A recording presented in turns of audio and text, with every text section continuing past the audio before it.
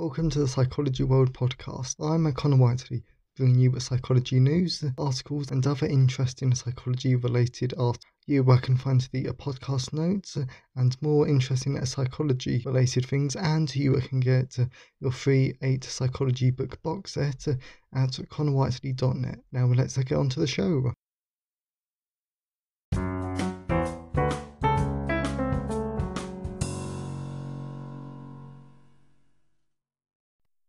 Hi everyone, and welcome to episode 124 of the Psychology World podcast with me, Connor Whiteley. And today's episode is on 5 signs that you might want to start therapy. And I always know that the podcast is mainly for university psychology students and psychology professionals, but I still think that this is a really useful episode because by the time that I actually finished writing the blog post for it, I actually realised that the real point of today's episode was all about self-care. Because I'll talk more about this in the personal update, but I was out on Wednesday with a bunch of university students, and some of the stories from them and their friends that were actually quite heartbreaking. This is a really important episode, just in case we ever find ourselves in this situation, or our family, friends, or even our peers at work also find themselves in this situation though. So it might not sound like it, but this is a good food for thought episode. And it is Saturday, the 11th of December 2021, as I record this. So we're moving on to psychology news section. So we're going to be reading from the British Psychological Society Research Digest, and there's some very interesting ones. And I really need to bite my tongue just so I don't go into the different political bits. Okay, so the first one is, Conservatives are more likely to share fake news, but only if they're low in conscientiousness. So this is a mixture of personality psychology and political psychology.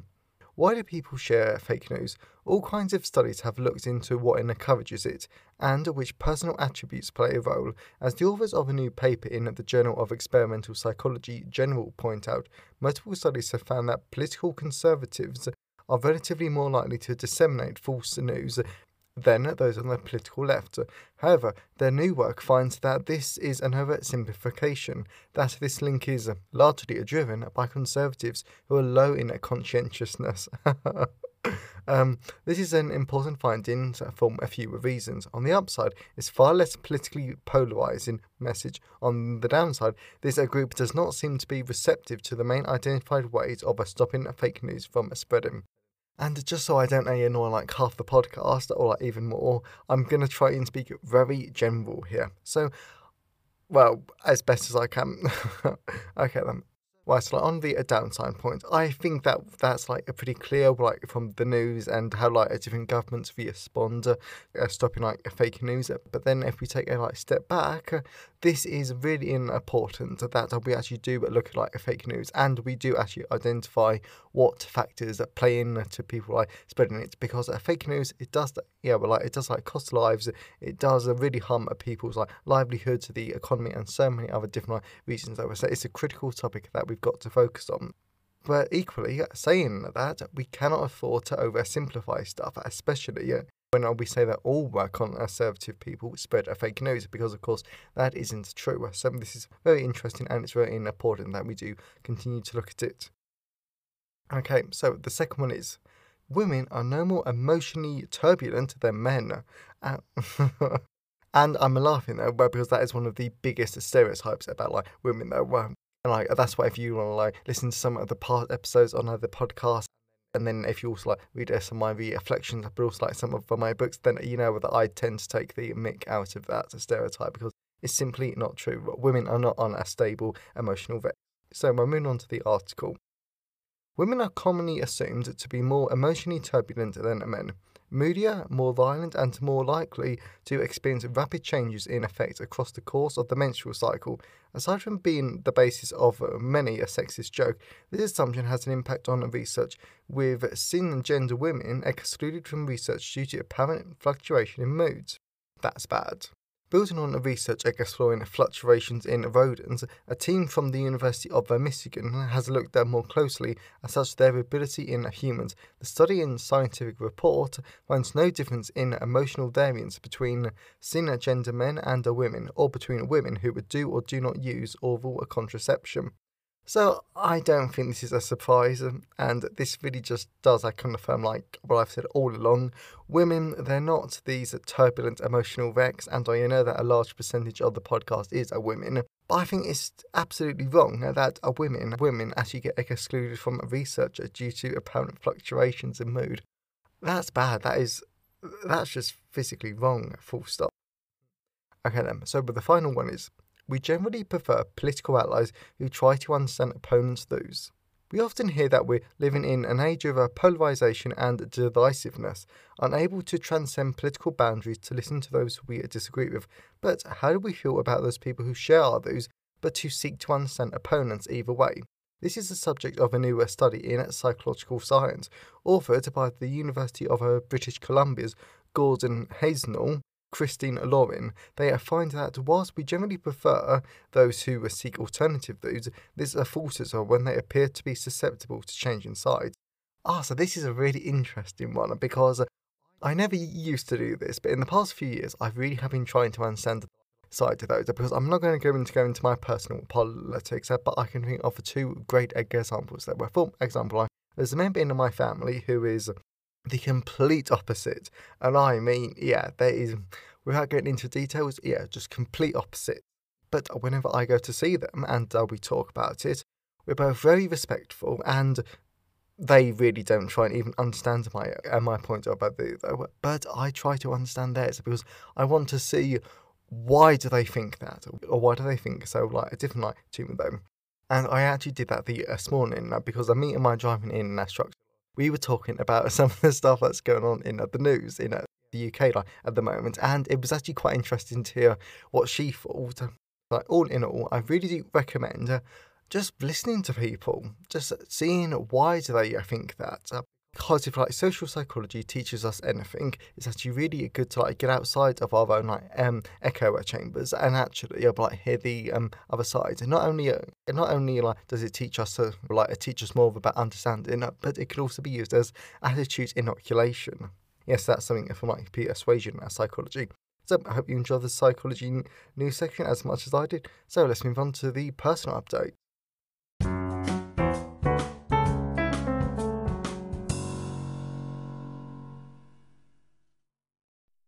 So we're moving on to the personal update. So this week has been another relatively slow in terms of the placement because we're continuing with data collection.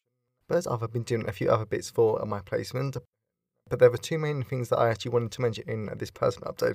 So I got one of the best emails I've ever had this week, because it must be Thursday, and I got up and everything, and then I checked my business emails, and then I found out that BBC Radio 5 had actually emailed me to as I do quite a bit on forensic psychology, do I want to come on the radio and talk about it.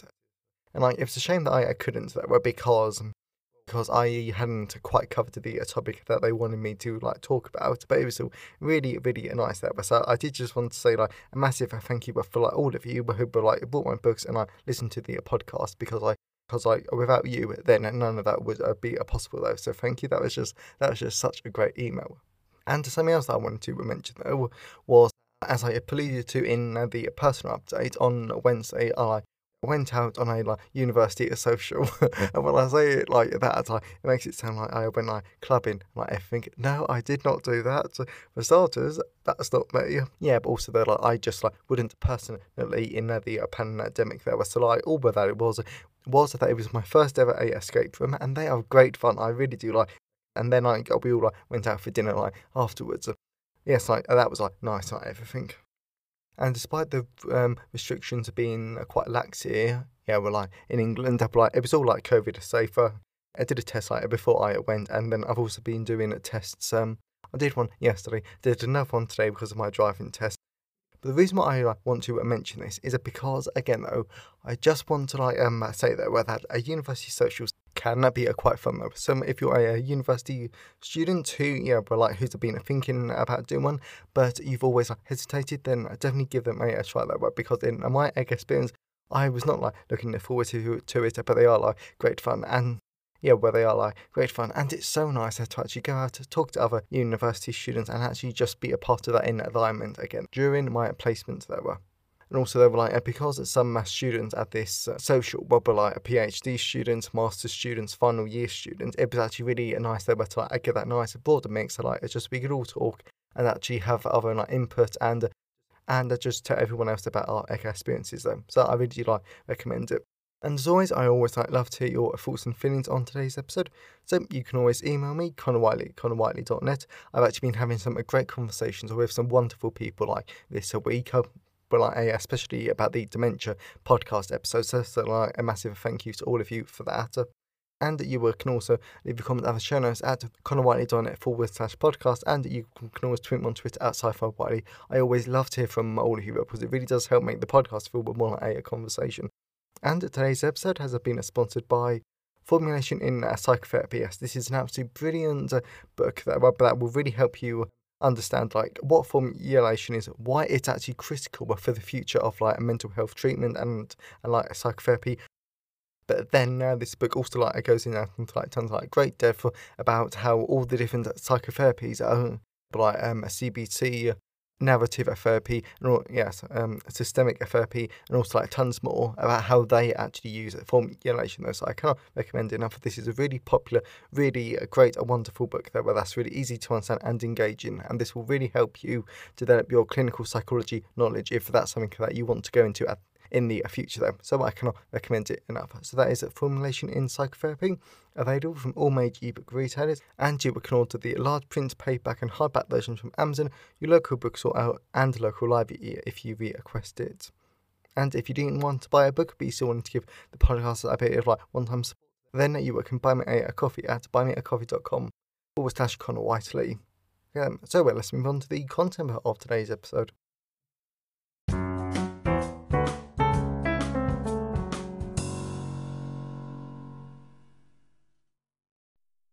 So we're moving on to the content part of today's episode. So we're going to be talking about 5 signs it might be time to start the therapy. So I've already explained why this is important though, because as like university psychology students and psychology professionals, not only is this useful for us, our clients, and our friends and our family, but this is absolutely a critical for us though, because both our groups of these people, we will all experience high levels of stress. And sadly, we might experience things that cause us to develop a mental health condition. And this is why we need to look at this, because as much as we learn about psychotherapy and just like clinical psychology as a whole and apply it to other people, sometimes we actually need to apply it to ourselves some times. But there are a lot more than 5 signs, but these are some of the most important ones. And of course, none of this is actually a official advice whatsoever. So the 5 signs. Considered it multiple times.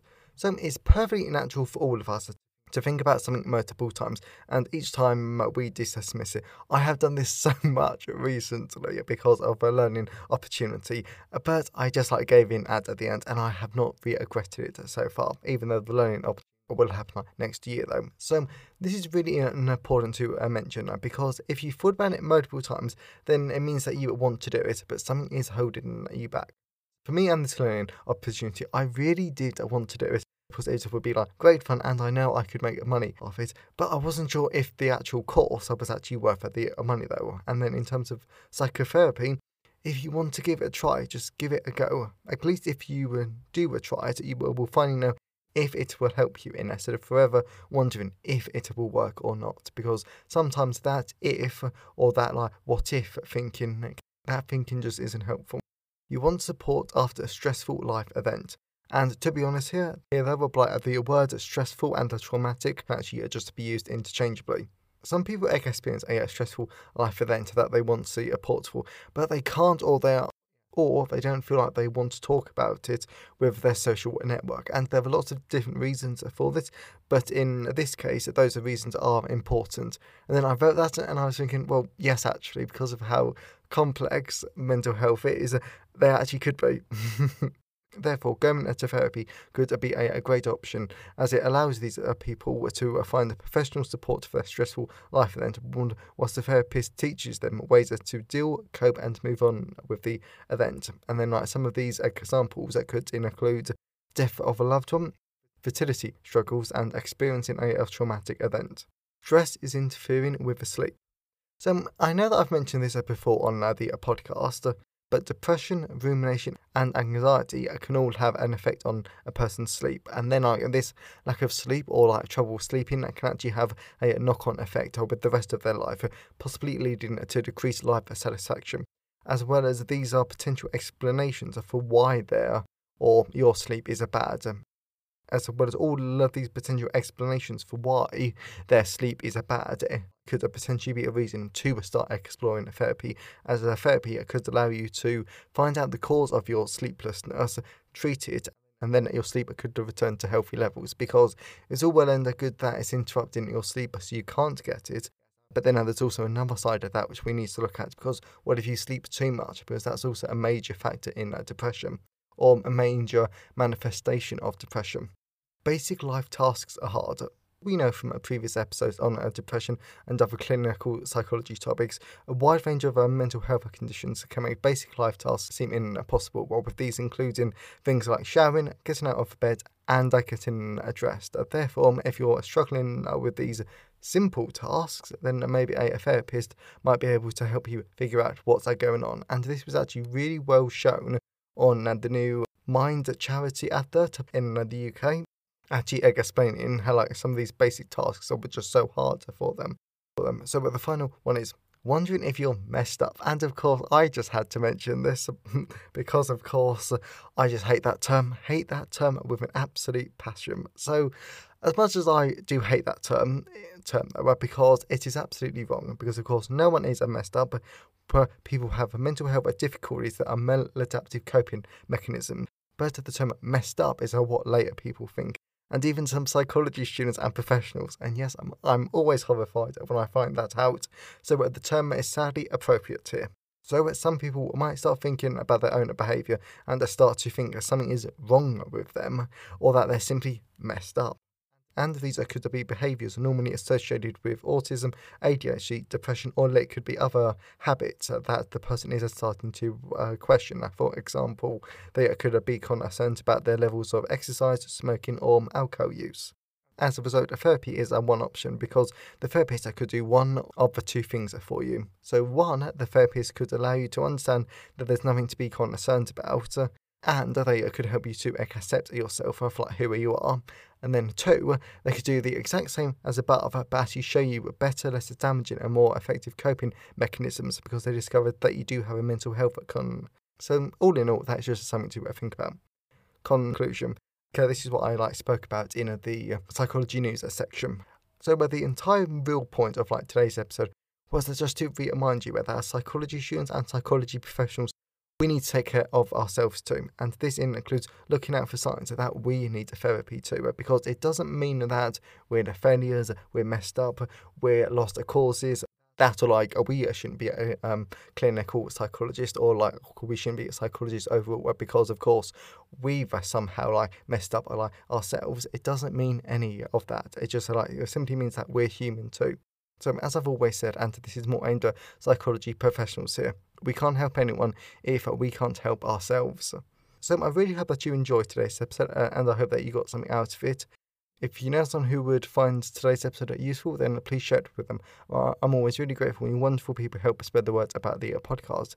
And please check out Buy Me a Coffee at buymeacoffee.com/Conwhitey, and definitely check out Formulation in Psychotherapy. It's an absolute brilliant book that I cannot recommend enough. Available in all of the usual places. So have a great day, everyone, and I'll see you next time.